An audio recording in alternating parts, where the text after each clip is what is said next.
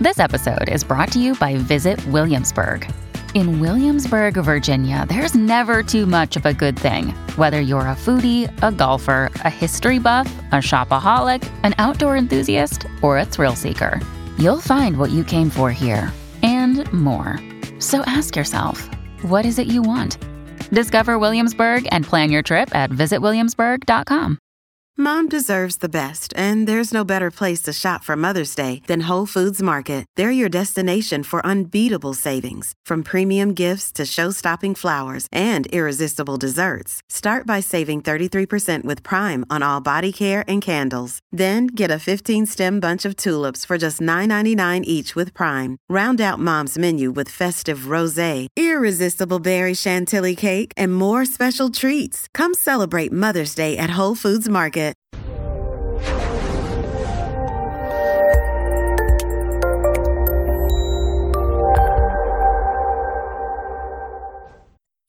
This episode was pre-recorded as part of a live continuing education webinar.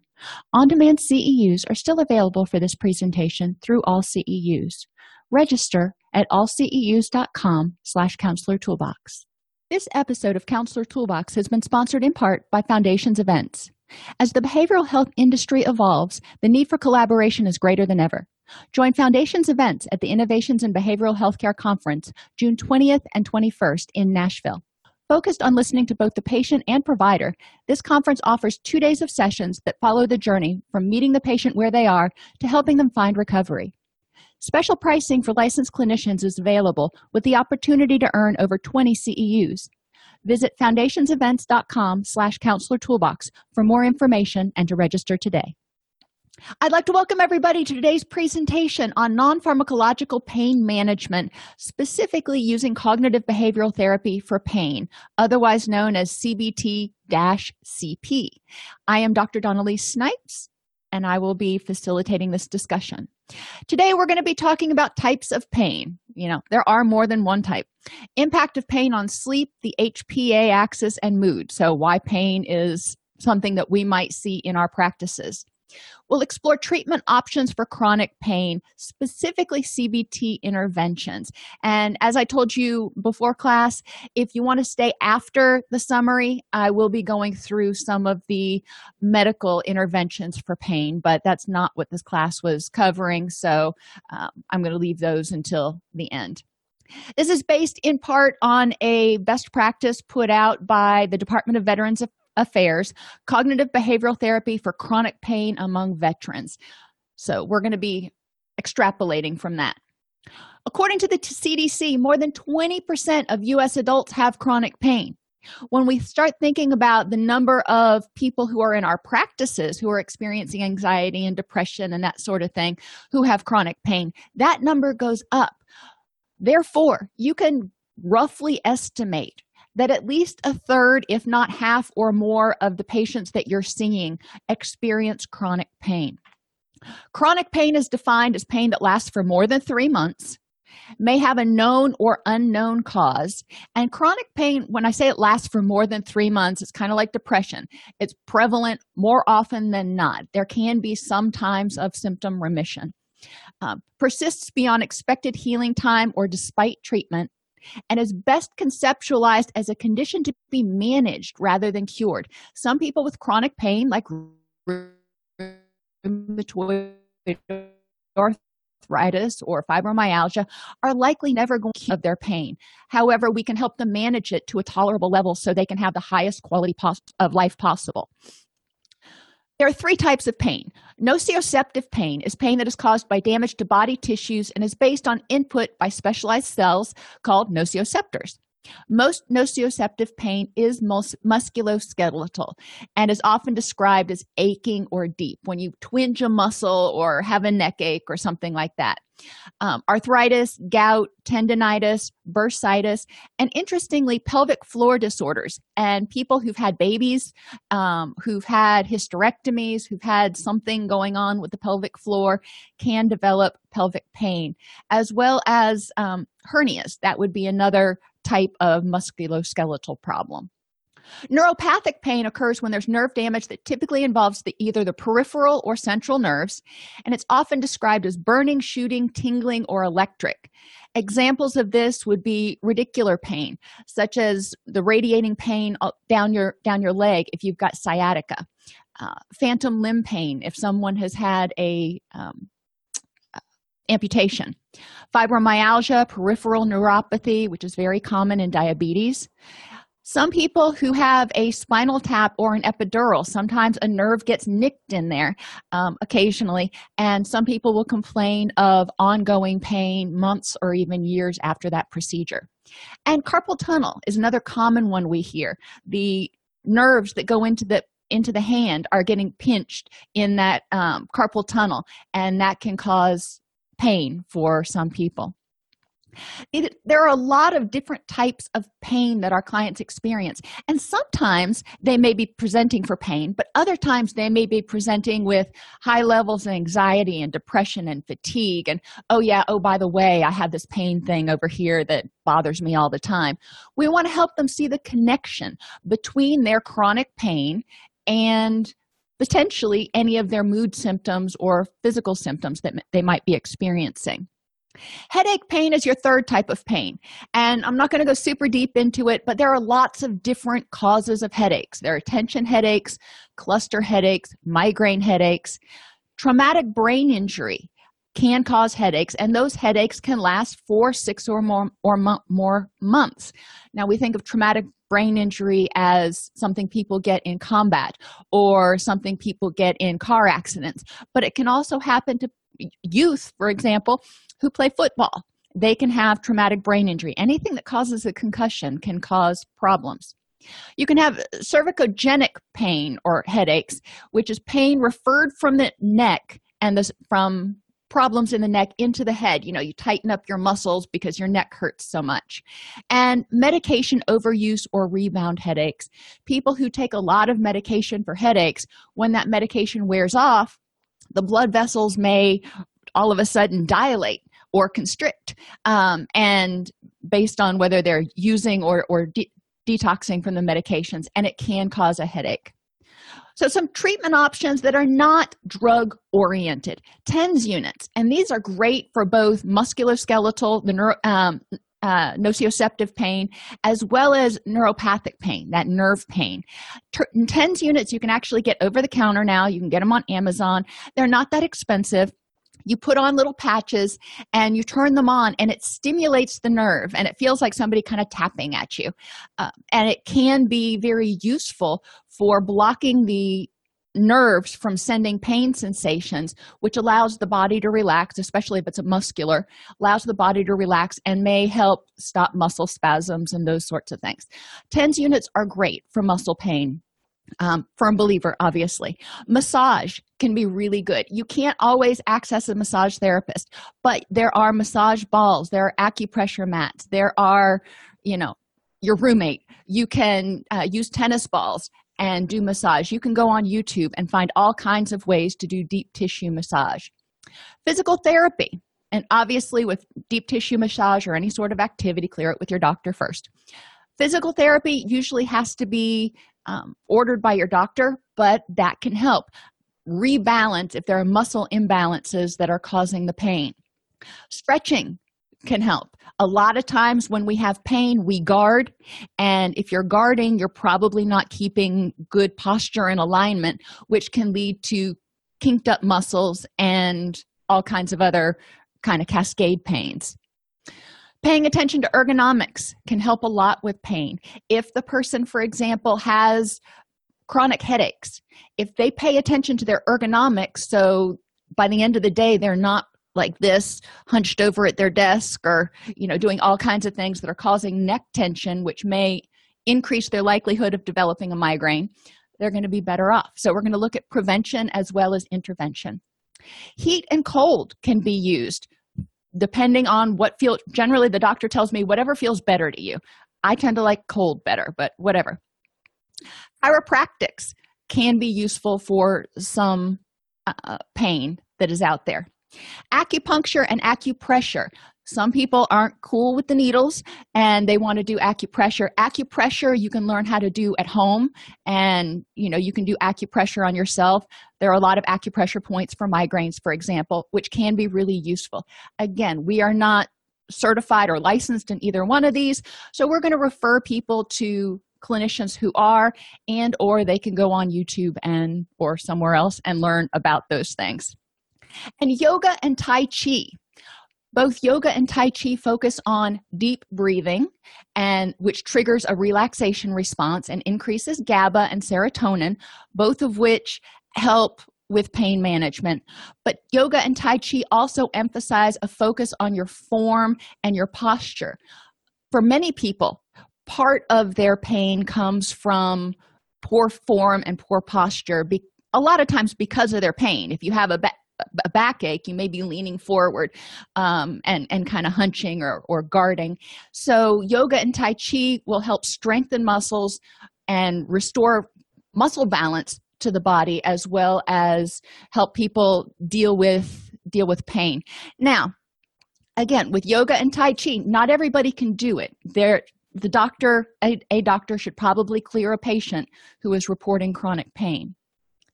Biofeedback helps because people can start noticing their HPA axis activation and respond with relaxation exercises. When you feel pain, guess what? Your heart rate goes up. That HPA axis kicks off because your body's going, okay, pain is telling us something is wrong. When people notice that, then they can start going, oh, I'm starting to feel a little bit of pain. Let me do something to help myself relax. One of the easiest forms of biofeedback is a heart rate monitor. And I haven't found a wrist-based one that you can set to notice small changes, but chest strap heart rate monitors can tell you when you are out of zone. So you can set it for a relaxed zone, and then if your heart rate starts going up. Otherwise, there are lots of different methods of biofeedback out there that can be more expensive, but they can be extremely useful. Relaxation training. No matter whether the pain is musculoskeletal, nerve, or headache, when we have pain, we typically tense up. Most of the time, we're not going to be relaxed. We may be tossing and turning and trying to get comfortable, and it's just not helping. When we are in pain, our HPA axis is activated, which means our serotonin is low. When serotonin is low, our pain threshold is lower. So if we are helping people learn how to relax, then they can let go of some of the muscle tension, which may be exacerbating their pain. They can reduce their HPA axis activation, which can increase serotonin and help them feel a little bit better. Mindfulness helps people be aware in the moment of what they need. If you are sitting at your desk and you're working, I'm guilty of this, so I'm using this example a lot, and you're working and you are being mindful of how you feel, then you will notice when your shoulder starts to kink up, and you can start doing some of that stuff. And with biofeedback, relaxation training is one intervention for biofeedback. If you're using other forms of biofeedback that notice muscle tension, then you may do something else, such as massaging that area or whatever the physical therapist tells you to do. The intervention for the biofeedback really depends. Cognitive behavioral therapy, which is what we're going to talk about a lot today, addresses thoughts, behaviors, and emotions. So CBT, we generally talk about CBT and cognitive distortions, and that's it. But we're missing the whole behavioral component of it. We want to help people see how changing their thoughts or their behaviors can impact their feelings, and how all three of those things impact one another. Interestingly, observable behaviors like grimacing, sighing, or limping are often socially reinforced and can lead to increased self-perceptions of pain. We do want to help people become aware of their behaviors so they're not getting that reinforcement. Negative thoughts and emotions can lead to increased pain perception. If people are scared or anxious about their pain, it can cause them to focus on it more, which can cause it to feel like it's hurting more. Acceptance and commitment therapy aims to develop a greater psychological flexibility and help people learn to live in the and. You've heard me talk about that before. ACT accepts the fact or puts out the fact that pain is a part of life. We're going to have pain sometimes. It's realizing that we can have pain and a rich and meaningful life at the same time that is important, especially if you've got chronic pain. You have to arrive at that place where you can accept that you can have chronic pain and you can manage it. May never be pain-free again, and you can have a relatively high quality of life. And hypnotherapy is also a treatment option that a licensed hypnotherapist can use. So your theoretical components, you have your behaviors, your thoughts, your emotions in the given situation, and they're all bidirectional. So your behavior can impact the situation. If you have a bad attitude, or for example, if you've got chronic pain and you decide, I'm not going to move, then that behavior will impact the situation because it will make the pain worse. Your situation can impact your thoughts. If you have pain, you can wake up and you can go, oh, I hurt today. I always hurt. I'm frustrated. I'm helpless. I'm hopeless, which increases depression, which affects your emotion. Your emotions may, when depression is increased, you may start feeling fatigued and like you don't want to get out of bed, which means you may not move, which means your pain may get worse. And you can just plug in all kinds of variables into this and see how everything people do can impact their pain. But the good thing is everything they do for the positive can impact their pain. So if they do positive behaviors, if they have learned optimism, if they have accurate cognitions, then they can potentially improve their situation. So the example that was given in the text, when pain is experienced, a person may feel discouraged and frustrated and think, if I do anything today, I'm just going to hurt more. So I'll avoid moving for the rest of the day. When they avoid moving, then we stiffen up and it can cause more pain and fatigue. Factors maintaining pain. There are biological factors, your neurotransmitter levels, whatever is, might be causing the pain, those nociceptive sensors that are misfiring, the muscle tear, whatever it is. There's a lot of things that can biologically that can maintain pain. Some can be addressed, some can't. Psychological factors maintain pain. When people focus on their pain, when they have negative pain self-efficacy, we'll talk a lot about those. And then social factors maintaining pain. People that are in environments where their loved ones are overly solicitous of their pain and cater to their every need may focus more on their pain and may feel more pain and more helplessness. Likewise, people who are in environments where others don't want to hear about their pain, they can feel misunderstood and unheard and withdraw and not feel like they're getting any support, which again can contribute to pain. With regard to pain that has no known cause, that's still chronic pain. We're talking about chronic pain here. Sometimes it's idiopathic. We don't know. For the longest time, they couldn't prove or disprove somebody had fibromyalgia, and now they found ways to do that. We've recognized that, it is real pain. If the person is experiencing pain, then it's real to them, regardless of whether the medical community can find a reason for it. Psychological factors associated with pain. Pain cognitions.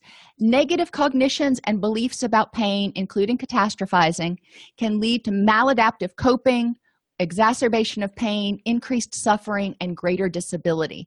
If people are thinking, I'm in pain, I'm always going to be in pain, it really has a negative impact on them. Negative affect. The relationship between pain and negative affect is complex and bidirectional. The more pain goes up, generally the worse the affect gets. And the worse the affect gets, the more pain seems to increase, whether it's because serotonin is lower and the HPA axis is higher and muscle tension is higher. They're not sure exactly why, but there is a bidirectional relationship.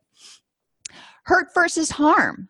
When pain is interpreted as evidence of further damage to tissue rather than an ongoing stable problem that may improve, individuals with chronic pain report higher pain sensitivity regardless of whether the damage is actually occurring. If somebody has abdominal pain and is hurting and it continues to hurt, and because it continues to hurt, they think, this tumor I have or whatever must be growing at an exponential rate. Then they're going to notice that pain and often report increases in pain because of their perception of what may be going on. Answer seeking. Failing to accept the offered cause of pain or being unwilling to accept that a source of pain cannot be determined can lead to increased distress and pain intensity. If you've got a pain and you know it's there and it's real and it hurts really bad, and doctors are telling you, we've run all these tests, I have no idea. There's nothing wrong on your x-rays or your blood tests or anything. I can't tell you what's causing the pain. Then people may start feeling very frustrated and helpless and hopeless because they're like, well, I've got this pain, and if you can't figure out what's causing it, then you can't figure out how to fix it. That can lead them to start going to multiple doctors and trying to get multiple tests just to come up with potentially the same result, that there is no actual cause that they can find right now. Doesn't mean it doesn't mean the person is not in pain. It just means that the doctors can't find a reason for that. Pain self-efficacy is the level of confidence that some degree of control can be exerted over the pain. This is really important. When we feel like we have some control over our pain, then it's more tolerable. When we feel like we have some control over our health, then it seems more tolerable. When we get sick, if we know that, okay, if I just wait it out in 10 days, this virus will be gone, people tend to be able to muddle through a little bit better than if they're sick and they're like, I don't know when I'm going to feel better. We want to help people reconceptualize pain and move from a view of pain as purely sensory or biomedical, something they're feeling and being caused by their body, to more multidimensional, to recognize the impact that their behaviors, their thoughts, and their emotions have on their perception of pain and their pain threshold. And a lot of times I talk about pain threshold because when I say perception of pain to people, sometimes they'll look at me and they'll go, so you're saying that it's not really there and it's all in my head? No, not at all. That's not what I'm saying.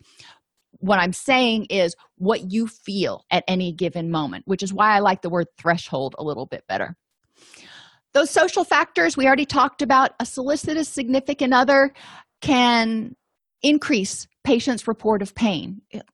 Those reports of pain are getting reinforced. If somebody's overly solicitous, then the person may not be moving much, which may be contributing to the pain. An increase in social interactions that focus the individual's attention away from pain and onto different topics or activities can be really helpful here. So a solicitous significant other can say, you know what, I hear you're really hurting today. Maybe it would help if we got up and went on a walk. Maybe it would help if we did something else in order to help the person distract themselves. If you had a broken bone or a toothache or anything, when you sit there and you focus on your pain, it becomes strong. It feels like it becomes stronger. Helping people get up, implement their treatment plan, move around, distract themselves some can help them, number one, feel a little bit better because they might get some pleasure out of whatever they're doing, but it also distracts them from their pain. Punishing responses from the social environment involve either angry or ignoring responses, each aimed at limiting expressions of pain. This can result in the person being very loud and dramatic about their pain. You need to listen to me. You do not understand how much this hurts. Or they may just become stoic and resigned because they're like, it doesn't matter what I say. Nobody understands how much this hurts. So whatever. Those behavioral factors we've already touched on a little bit. Guarding. I hurt my shoulder last year, and I noticed that I guarded it. When I'd go to pick up a plate to put on one of the machines at the gym, I would pick it up with my left hand. I I wouldn't use my right hand. When I would carry my purse, I carry it on my left side, not my right side. Guarding like that can lead to muscle imbalance. It can lead to tension in the other side. It can lead to cascade effects. If you're guarding and hunching, then it's overstretching the back and over tightening the front. It can lead to lots of different imbalances musculoskeletally. Resting and underactivity can be a problem, like I've talked about a bunch already. If you've ever had an injury or something and been stuck sitting, you just couldn't move for some reason, and you got up to go to the bathroom and you were just so stiff. I mean, it was just like, oh my gosh, my body's kind of frozen in the position it was in. Well, multiply that times about 10 and you can see how the problem might become exacerbatory, if that's a word, with chronic pain, because people may just not want to move because it hurts when they do. I know that's one of the reasons I am really bad, I'll admit, about actually doing my physical therapy exercises. Whoops. And overactivity is just as much of a problem. Some people go, you know what? I don't care. My back hurts. I'm going to push through the pain. I've got stuff to do today. Well, that could make the injury worse. That could make whatever the problem is worse, which means it's important to pay attention to pacing. We are going to talk about that in a minute.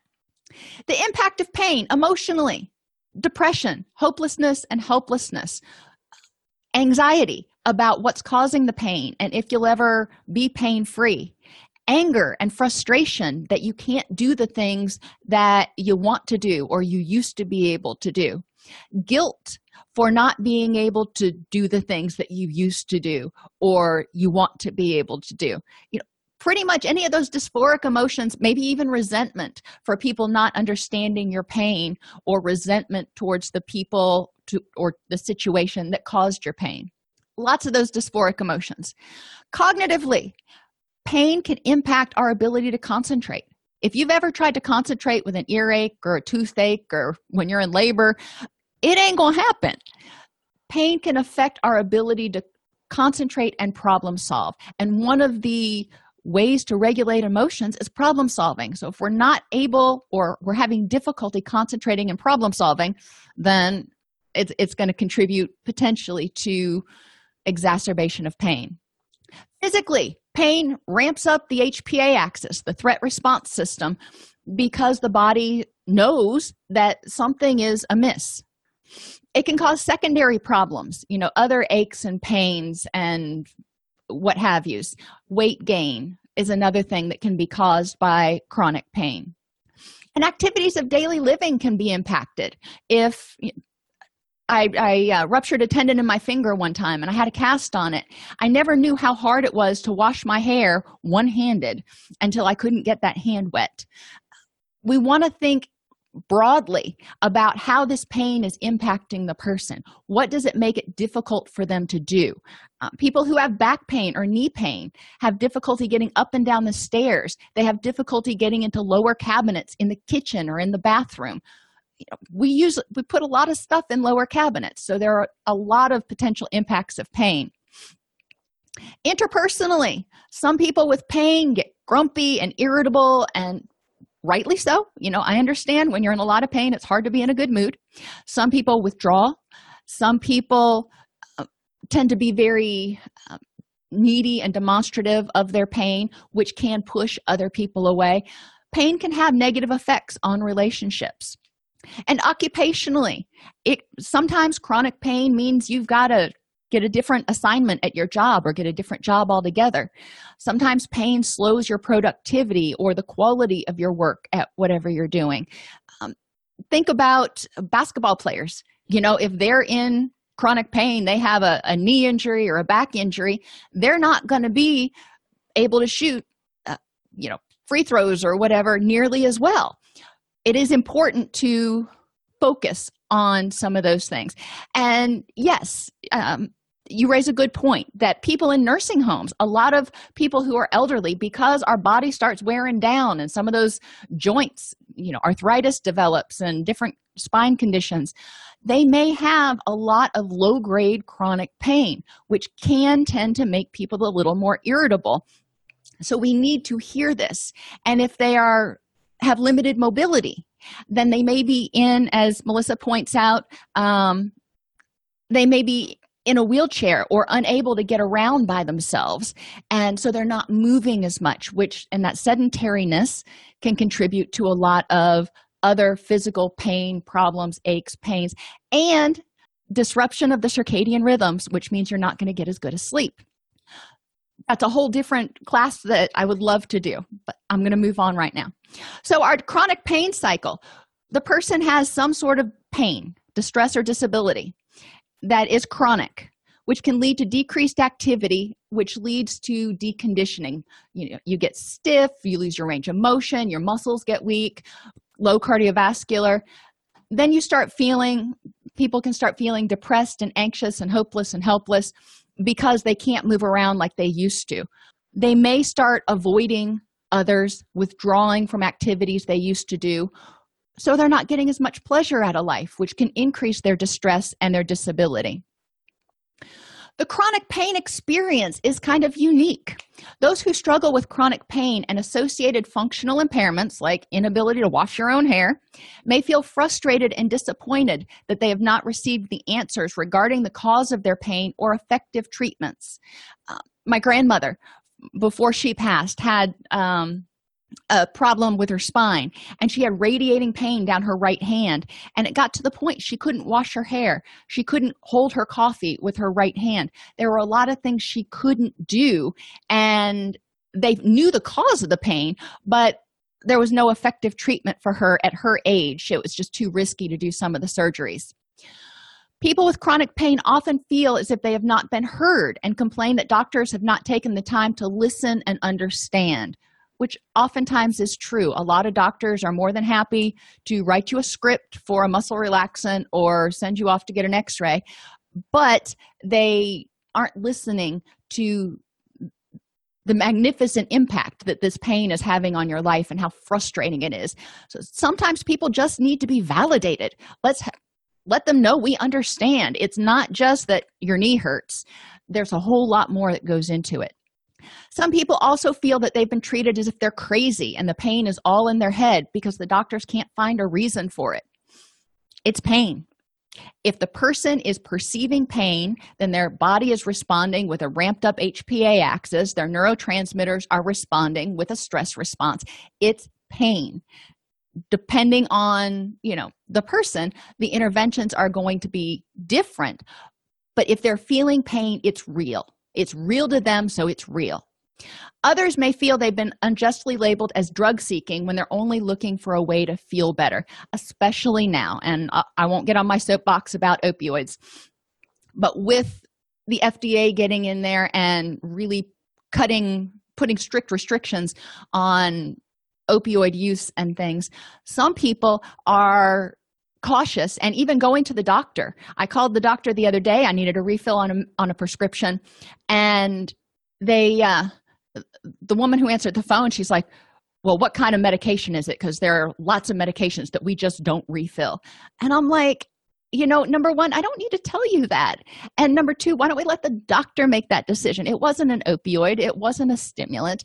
But just the fact that she was so abrupt and condescending, and I'm like, I was just trying to make an appointment. We really need to be conscious of how we come off to people, because there are people who need certain types of medications. There are people who need benzos. There are people who need to stay on opioids, especially if you're working with a veteran population that may have some severe chronic pain that is not manageable any other way. Factors such as these may cause those with chronic pain to present at the initial session with us with doubts that anything will help. They're there, they're resigned, they're like, this ain't going to do anything. I'm here, but I don't think you're going to be able to help me. We need to remember that pain is emotional and physical and social and interpersonal. It affects every area of life. Many people expect to rely on passive treatment that provide rapid relief, like drugs surgery, injections, chiropractics, or massage. Well, those can help sometimes, but at 2 a.m, you're not going to be able to find a chiropractor to, work his magic to make your pain go away. It is really important that we emphasize the benefits of self-managed active approaches. What did your doctor say would help with this? What types of things are you cleared to do to manage this pain on your own at 2 a.m? What interventions do you have? Keep a list of those things on the refrigerator or wherever they need to so they can refer to it. Develop a list of active approaches such as stretching, relaxation, hot and cold therapy, guided imagery, alternate focus, using a TENS unit, using one of those massage pads, anything that works for them, have them put that on the list. Sometimes people have changing or vague complaints. Sometimes it's because they're more comfortable focusing on somatic rather than emotional complaints. We need to ferret that out. If their pain seems to be the focus of treatment when it seems like their anxiety is really going up, we need to look and help them see the connection between their pain and their anxiety. As treatment progresses, complaints may change. If their back pain, for example, is lessened, then they may notice other pain issues more. If their back's not hurting as much, then all of a sudden they're noticing, you know what, my knee hurts now, my shoulder, and this and that. Well, it's possible. It's possible that you've got some misalignment. It's possible that pain was always there. You just didn't notice it because the back pain was so much stronger. Okay.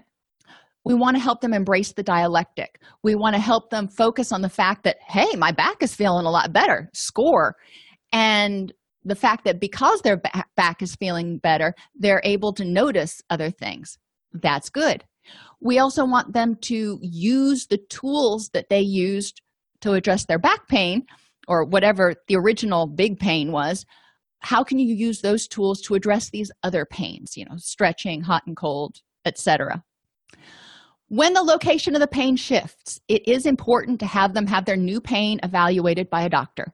We don't know if there's something physiological that needs to be attended to.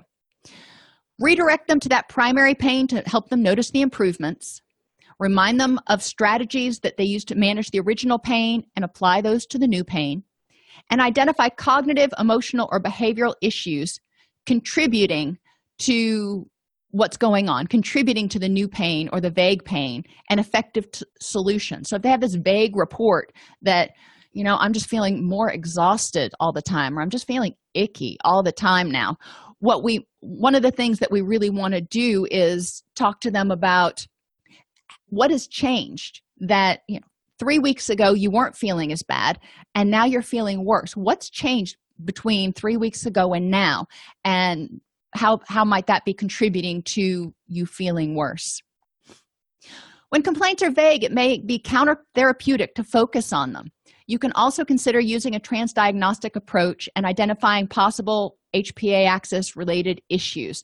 So if somebody says, I'm feeling tired all the time, we might want to say, you know what? That may be your body trying to repair itself. Obviously, have you talked with your doctor about this? Let's see what things, when you're not feeling tired. I always focus on the solutions. When you're not feeling tired, what's different? And how can we make that happen? Or what do you think is contributing to this? If I'm going to focus on it. But a lot of times, if it's just a vague complaint that they mention in passing, let it pass. If it's important or if it's really problematic, they'll bring it up again.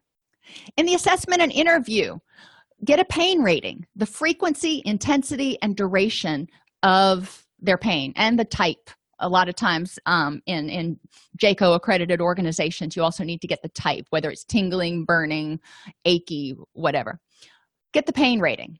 The pain catastrophizing scale is available and assesses people's tendency to ruminate, magnify, and feel helpless about their pain. That one can be helpful to use. You also want to assess interference of pain in various areas such as socialization, work, daily activities, and relationships with others, including their family and marital relationships. Pain, even if it's, impacting their social relationships, it may be impacting their family and marital relationships in other ways. We do want to be cognizant of that. Assess the existence and severity of depression and anxiety symptoms, which have a high co-occurrence with pain. Assess perception of quality of life regarding physical health, mental health, relationships, and their environment. How are things going? Do you have a good quality of life right now? Generally, they're going to say no, because they wouldn't be in your office, if they thought they were.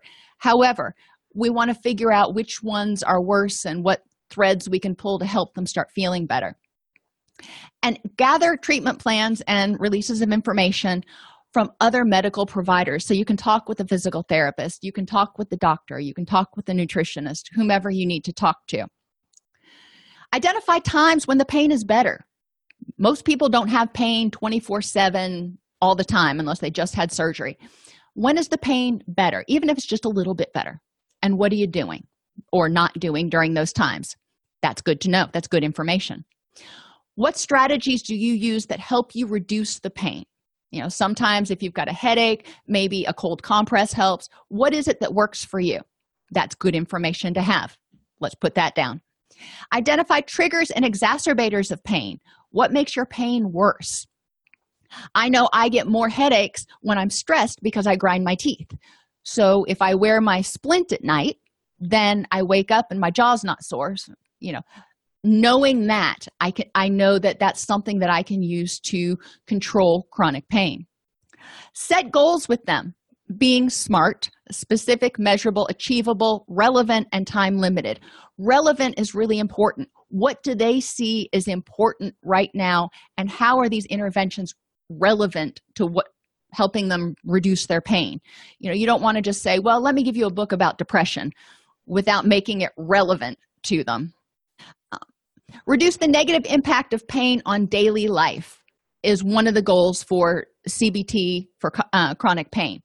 As evidenced by, AEB stands for as evidenced by. I always have my clinicians put that in their treatment plans. What is it going to look like when the negative impact of pain is eliminated? Improve physical and emotional functioning as evidenced by. That is going to look different for every single person that walks into your office. So what is it going to look like when that person has improved physical and emotional functioning? Increase effective coping for pain as evidenced by, and reduce pain intensity as evidenced by. How are you going to know when your pain is less? A lot of times this is keeping daily logs of their pain and intensity and duration and those sorts of things. But those are things that are important to identify in goal setting. Physical activation and pacing. It's important to use thoughtful approaches to activities like spring cleaning. If you've got a bad back, a lot of people do, so it's a good example. If you're having a good day, then pace yourself and maybe do a couple of rooms. Don't plan on, I'm feeling good today, so let me clean the whole house. Pace yourself.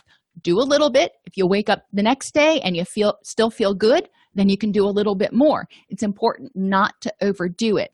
But use your intellect. If you're feeling good, then do a little bit. If you're not feeling good, then relax. Use tracking logs for activity, duration, intensity, and the pain before, immediately after, and before bed. Sometimes right after you do something, it doesn't hurt so much, but then by the time you get to bedtime, you're like, that was a mistake, or vice versa. It's not hard to make those little logs. People can rank on a scale of 1 to 5. Bada bing, done really fast. Increase motivation for implementation of their physical therapy plan by using decisional balance exercises. Avoiding activity, educate them that avoiding activity increases pain over time because of decreased flexibility and stamina, increased weakness and fatigue, and spasms from tight muscles. These things, all of those things combine to cause increased risk of increased risk of injury, weight gain, which adds stress to the body, as well as feelings of sadness, guilt, frustration, or boredom, which often encourages social withdrawal, which can intensify feelings of hopelessness, helplessness, and isolation. It's important to encourage people to take breaks based on how much time they've worked, not based on how much they've accomplished. So, for example, if they're spring cleaning, instead of saying, I need to get my bedroom cleaned out today, say, I'm going to work for an hour. because that gives them time. It may take them 7 hours to clean their bedroom, and that may be way too much. So do it based on how much time you have worked. Take breaks before the pain begins to increase, not after it gets bad. If you notice you're starting to get twingy, that's the time to take a break. And practice makes perfect.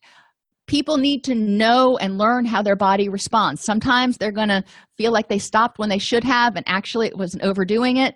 And then they're going to be, the next morning. Okay, live and learn. So next time you got to quit sooner. Or maybe they stopped when they started feeling a little twingy and they felt great the next day and they're like, I could have done 3 more hours. Well, live and learn. You have to learn what your body is capable of.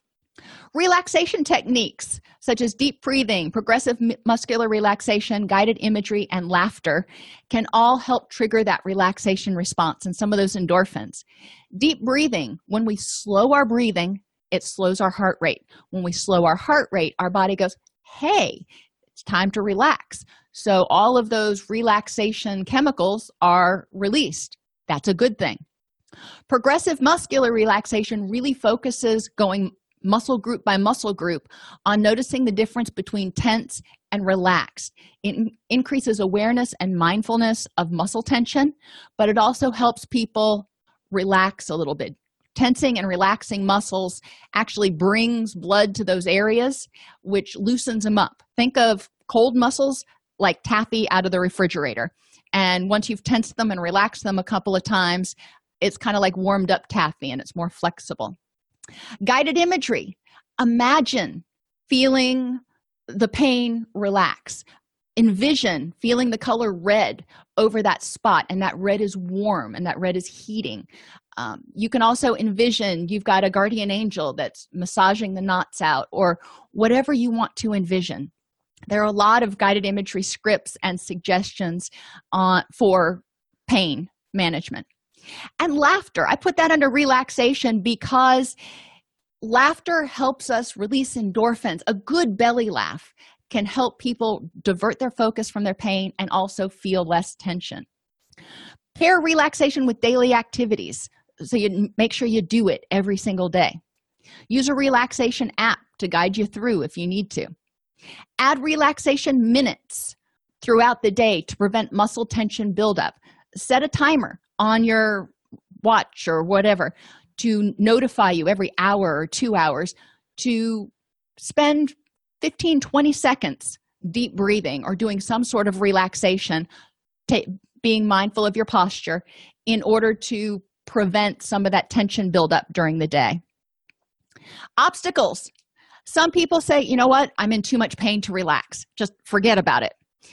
Help people realize the bidirectional pain scale. The more they resist relaxing, the more tense they get, the worse their pain is going to get. Therefore, it's beneficial to at least try to relax. And ACT can be really helpful, helping them unhook from this thought that I can't relax. They can have the thought that they can't relax. Well, replace that thought with the thought that they're going to try to relax. Some people say, I have to keep moving. I can't relax. If I stop, then I stiffen up right away and it hurts so much to start again. Well, if you keep moving too much, you may overdo it. Other people will say, I relax all the time and it doesn't do any good. Relaxing is different than resting or lounging. Relaxing is a mindful, conscious activity to slow the heart rate, to slow the breath, and to relax the muscles and get the body more in alignment. Pleasant activities. We want to educate people about the benefits of pleasant activities, which include distraction, improved mood, socialization, and enhanced sense of direction and efficacy. It gives them something to look forward to. My stepfather loves to play golf. That's a pleasant activity for him. And he's 87. He's got pain here and there and everywhere, pretty much every morning. But staying moving helps him, and knowing that he's going to get to go out and play golf every day helps him have a sense of direction and a reason to get out of bed. And it distracts him when he's out there. He's talking with his buddies, whatever. Have people make a list of their pleasant activities. Encourage daily engagement to make life worth living despite their pain. So do something that's pleasant every single day, and we should take that to heart and do it ourselves. And encourage positive journaling or meditation. Have them spend 10 to 20 minutes each day either writing or thinking about nothing but all the positive things that happened that day. It can help people get in a different mindset. And there are a lot of apps out there, like Lori points out, the Calm app can be very useful. There are several CBT-oriented apps and relaxation-oriented apps that are free in the App Store. I encourage you to check them out. Sleep is another thing we need to educate people about. The importance of sleep for regulating circadian rhythms, for keeping our neurotransmitters in balance, and for reducing the pain intensity or increasing the pain threshold. So discuss sleep hygiene with your clients and make a sleep plan. You can look at the video on our YouTube channel, All CEU's Education. It's called The Effect of Sleep on Mood, and it goes through a lot of the sleep hygiene practices. Cognitive strategies: identifying, understanding, monitoring, and addressing automatic negative thoughts, or ANTs, and how they impact the pain experience. They're automatic negative thoughts about the problem, and it's never going to get better. I'm always going to be in pain. About the functional impact of their problem. I am so useless since I can't do XYZ anymore. Or about their ability to impact their pain levels. Nothing I do will ever help make this pain any better. There are a lot of different areas to look for automatic negative thoughts. We're going to go through a few. Catastrophizing. Oh my gosh, it's a tumor. I'm going to die. Or this will end my career and I will be totally unemployable.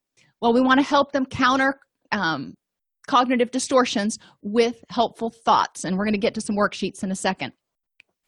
Emotional reasoning. I'm scared about what's causing the pain, so it must be bad. It's, I feel scared, therefore the world must be coming to an end. Overgeneralization. I can't play ball with my son anymore, so I'm a terrible parent, for somebody who's had a rotator cuff injury, for example. All or nothing thinking. If I have pain, my life is miserable. If I don't have pain, then my life is good. Well, there's some middle ground there. I am always in pain. Notice the always word. Or I am never comfortable. We do want to help them identify exceptions to these things. Minimization of the positive. Yeah, my back's feeling better, but I'm sure it won't last. Well, let's revel in the fact that it's feeling good right now. Mind reading. My kids hate me because I can't do the things with them that I used to. That's that guilt coming out. Jumping to conclusions. If I have pain now, 2 months after the surgery, I am always going to have pain, assuming that it's never going to get any better. Using the mental filter, just looking around, I'm in a negative mood, so nobody understands. Control fallacies. I have no control over my pain or the way it impacts my life. Well, you have some control, and that's where we really want to go back to that model of the thoughts, behaviors, emotions, and the situation. You may not be able to change the situation, but you can change those other three. Or the other side, they say, if I just do this, whatever this is, then the pain will go away. I have ultimate control. Well, that probably doesn't exist either. So we want to help people find the reality in there. Have participants list their automatic negative thoughts as they relate to their pain, their relationships because of their pain. So what are their automatic, like the one about my kids hate me because I can't do the things with them I used to. The probability of treatment success. What are their automatic thoughts about their belief, regarding their beliefs about treatment success, and their quality of life. My life sucks because I'm always in pain. Well, that's an automatic negative thought. We want to have them list those and identifying them. They get that list, and you can do this in a group, and you can fill up a whiteboard if you want to, if you're doing group activities. Set up a chart or give each person a chart and have them categorize their automatic negative thoughts. So if they have a thought that's catastrophizing, they put that thought there, and then they identify an alternate thought, and give them plenty of room to write and have them do this worksheet so they can really start seeing what they're telling themselves and how it's affecting themselves. And they can identify these alternate thoughts, and they can review those alternate positive thoughts.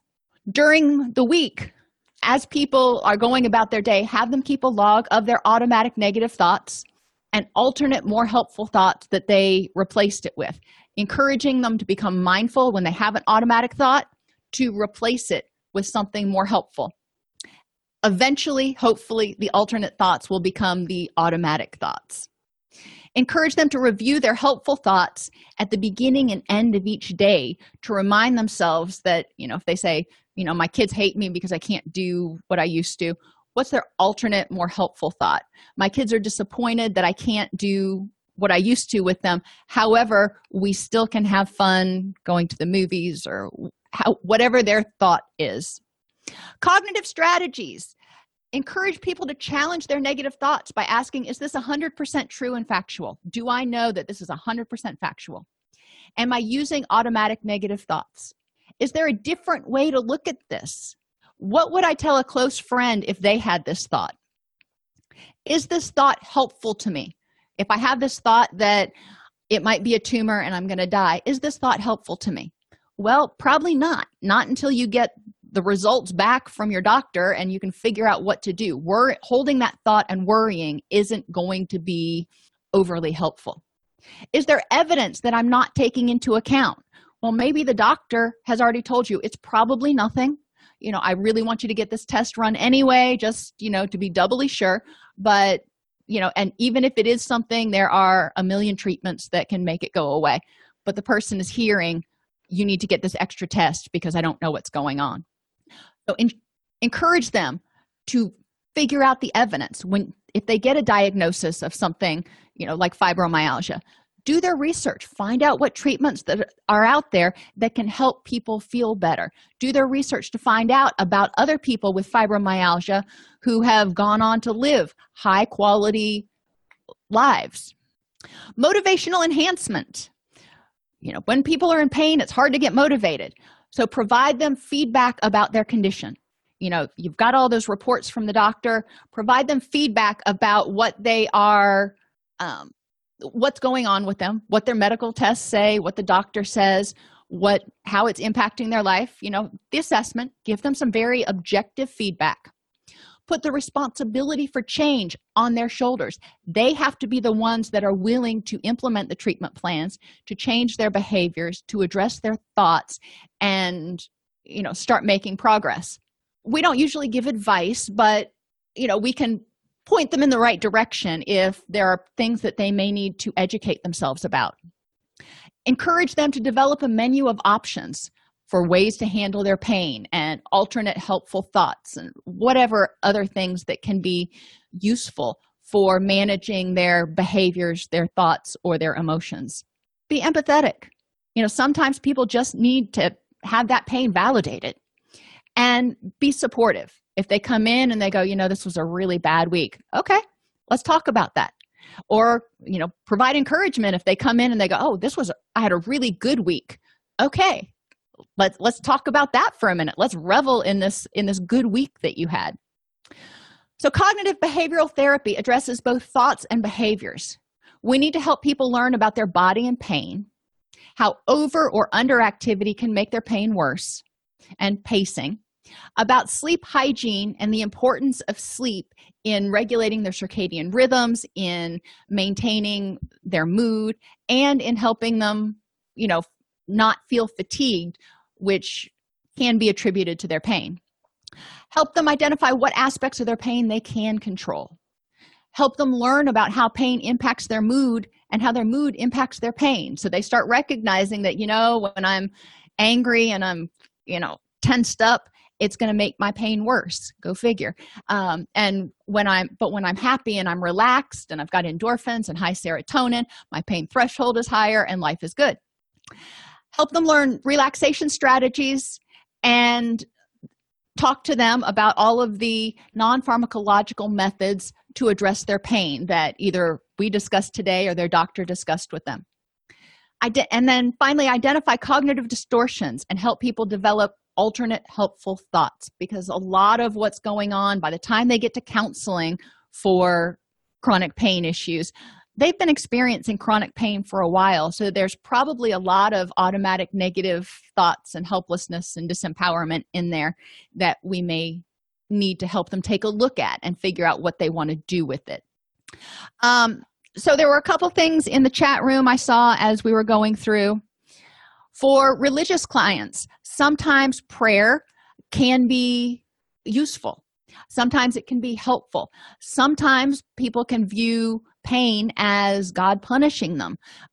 We do want to potentially explore the interaction or relationship between people's pain and their spirituality. If they don't believe in a higher power, if they don't believe in prayer, okay, that's cool. If they do, then it might be helpful. For some people, praying can be very helpful. For some people, saying a rosary, it's very meditative and can help relax and generate that sense of calm. There's a lot of guided imagery that can be used around spirituality too. It just depends on what the person is comfortable with. And when pain doesn't go away, there are ways to help people if they are spiritual. Obviously, many of us will feel more comfortable referring people to a religious advisor. However, we can talk with them about, what they perceive that means. If their pain doesn't go away, what do they perceive that means? Are they being punished? Are they being tested? You go back to the book of Job, and, that was a book about suffering and testing. Job wasn't being punished for anything at all. But it depends on people's philosophical understanding of what that pain means to them, and potentially exploring alternate explanations for, what it might mean. For cognitive behavioral therapy, CBT-CP, the protocol that the VA uses is 12 sessions. Now, it's possible to use more than that or potentially even fewer than that, but 12 is usually a pretty good benchmark for cognitive behavioral approaches. If y'all don't have any other questions, I'm going to go ahead and just review really quick some information about pharmacological interventions. This is not on your exam, so if you want to go take your test and get on with your day, that's fine. If you want to stick around for this, then it'll be short. We talked a lot in the presentation about non-pharmacological interventions, about TENS units, massage, relaxation exercises, cognitive interventions, yada, yada. Sometimes people need some sort of medical intervention, and it's possible for a lot of people to get some relief from those. The medical interventions often involve, especially the oral drug-related interventions, involve increasing serotonin, increasing norepinephrine, or increasing GABA. We know that all three of these neurotransmitters impact one another, and we know that all three of these neurotransmitters impact dopamine. That being said, if somebody has chronic pain and they already have, an adequate level of serotonin for them, whatever that looks like, then taking serotonin reuptake inhibitors may cause agitation, restlessness, anxiety, irritability. It may make them feel worse. Low serotonin is associated with a lower pain threshold. It is something to consider. A lot of antidepressants have been used for pain management. Same thing with norepinephrine. High norepinephrine can cause agitation, restlessness, anxiety, and irritability. Norepinephrine is also one of those chemicals that's released when the stress response system, when the HPA axis is activated.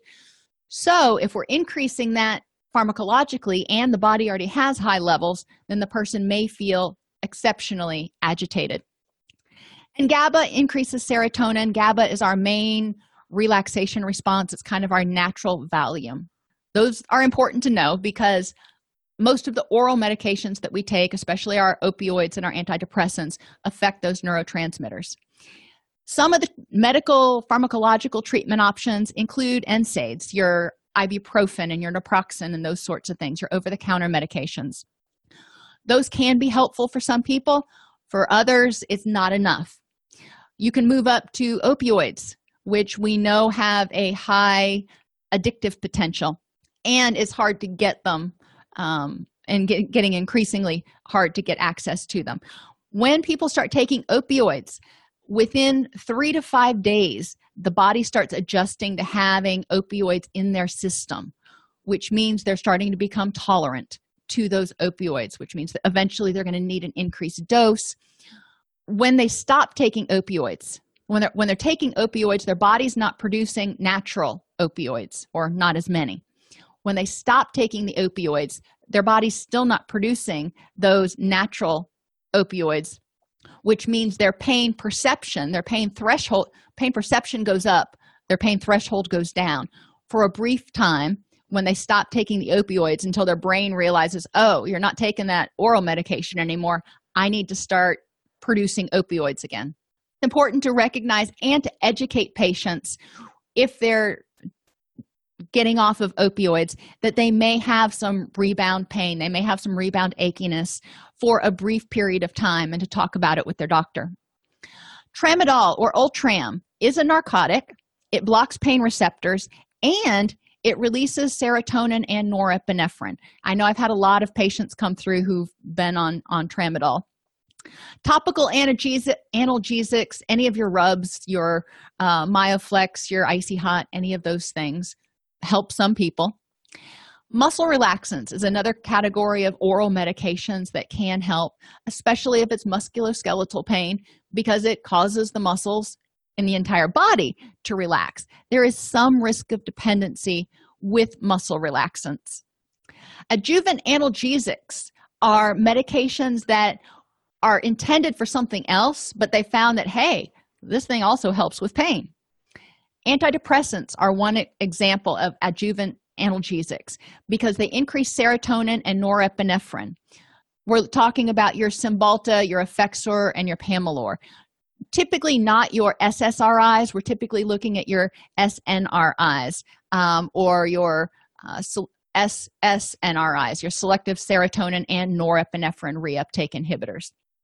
Another class of medications that has been shown to work with pain or help with pain because it increases GABA levels are your anticonvulsants. They're primarily used to relieve neuropathic pain or nerve pain, and they include gabapentin,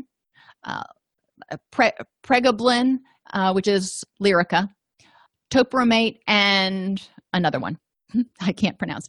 Anyway, those anticonvulsants can be very helpful for that nerve pain. Headache pain. People preventatively may take propranolol, which is a beta blocker. It affects heart rate and those sorts of things. Or topiramate, which affects GABA, or both. Those can help prevent certain headaches. Abortive headache medicine helps you, kind of get rid of a headache when you notice it starting. Typically increase serotonin levels. And then rescue medications for headaches typically increase GABA levels and also include Tylenol or acetaminophen and caffeine, which help reduce the pain associated with the headache. Rebound headaches may occur when excessive analgesics are taken for headache relief, leading to chronic daily headaches of a completely different type. Other treatment options: nerve blocks. They can go directly into where that nerve is and inject a medication to block that nerve. Trigger point injections, another type of injection especially to relieve musculoskeletal pain. Radiofrequency ablation. They use high heat. They use an ultrasound that provides high heat, which destroys the nerve's ability to transmit pain. Well, if you're in enough pain, I can see where you might look for this. Botox has been found to be effective, especially for migraines. And some people, when other things have failed, have had a spinal cord stimulator implanted in order to address certain types of pain. Obviously, some of those latter things tend to be way more invasive, but again, depending on the intensity of the pain and the impact of the pain on the person's quality of life, sometimes people are really looking for pretty much any solution. And there's a lot of people out there who either don't want to take opioids just on principle, or who have a history of addiction, who don't want to take oral medications, muscle relaxants, or opioids, that do look for alternative interventions that might be helpful. Alrighty, everybody, have an awesome weekend, and I will see you on Tuesday. Thank you for the people who stayed around for the end part of that. Remember, for your test, all you've got to do is log into allceus.com, go into the classroom, and take your quiz.